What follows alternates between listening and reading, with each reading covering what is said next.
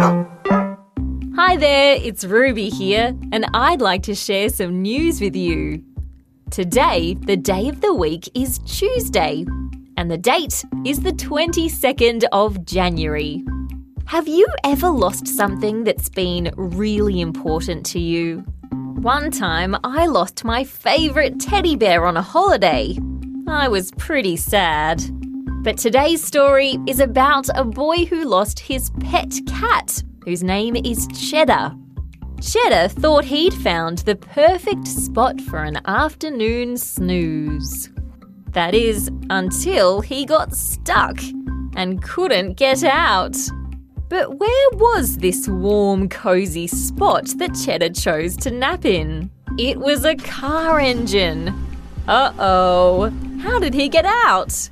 Well, after a lot of meowing, someone finally heard Cheddar and opened the bonnet of the car.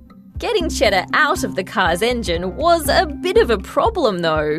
A local car mechanic had to pull the engine apart. The good news is Cheddar was rescued safe and sound, and now he's at home relaxing, watching himself on the local news.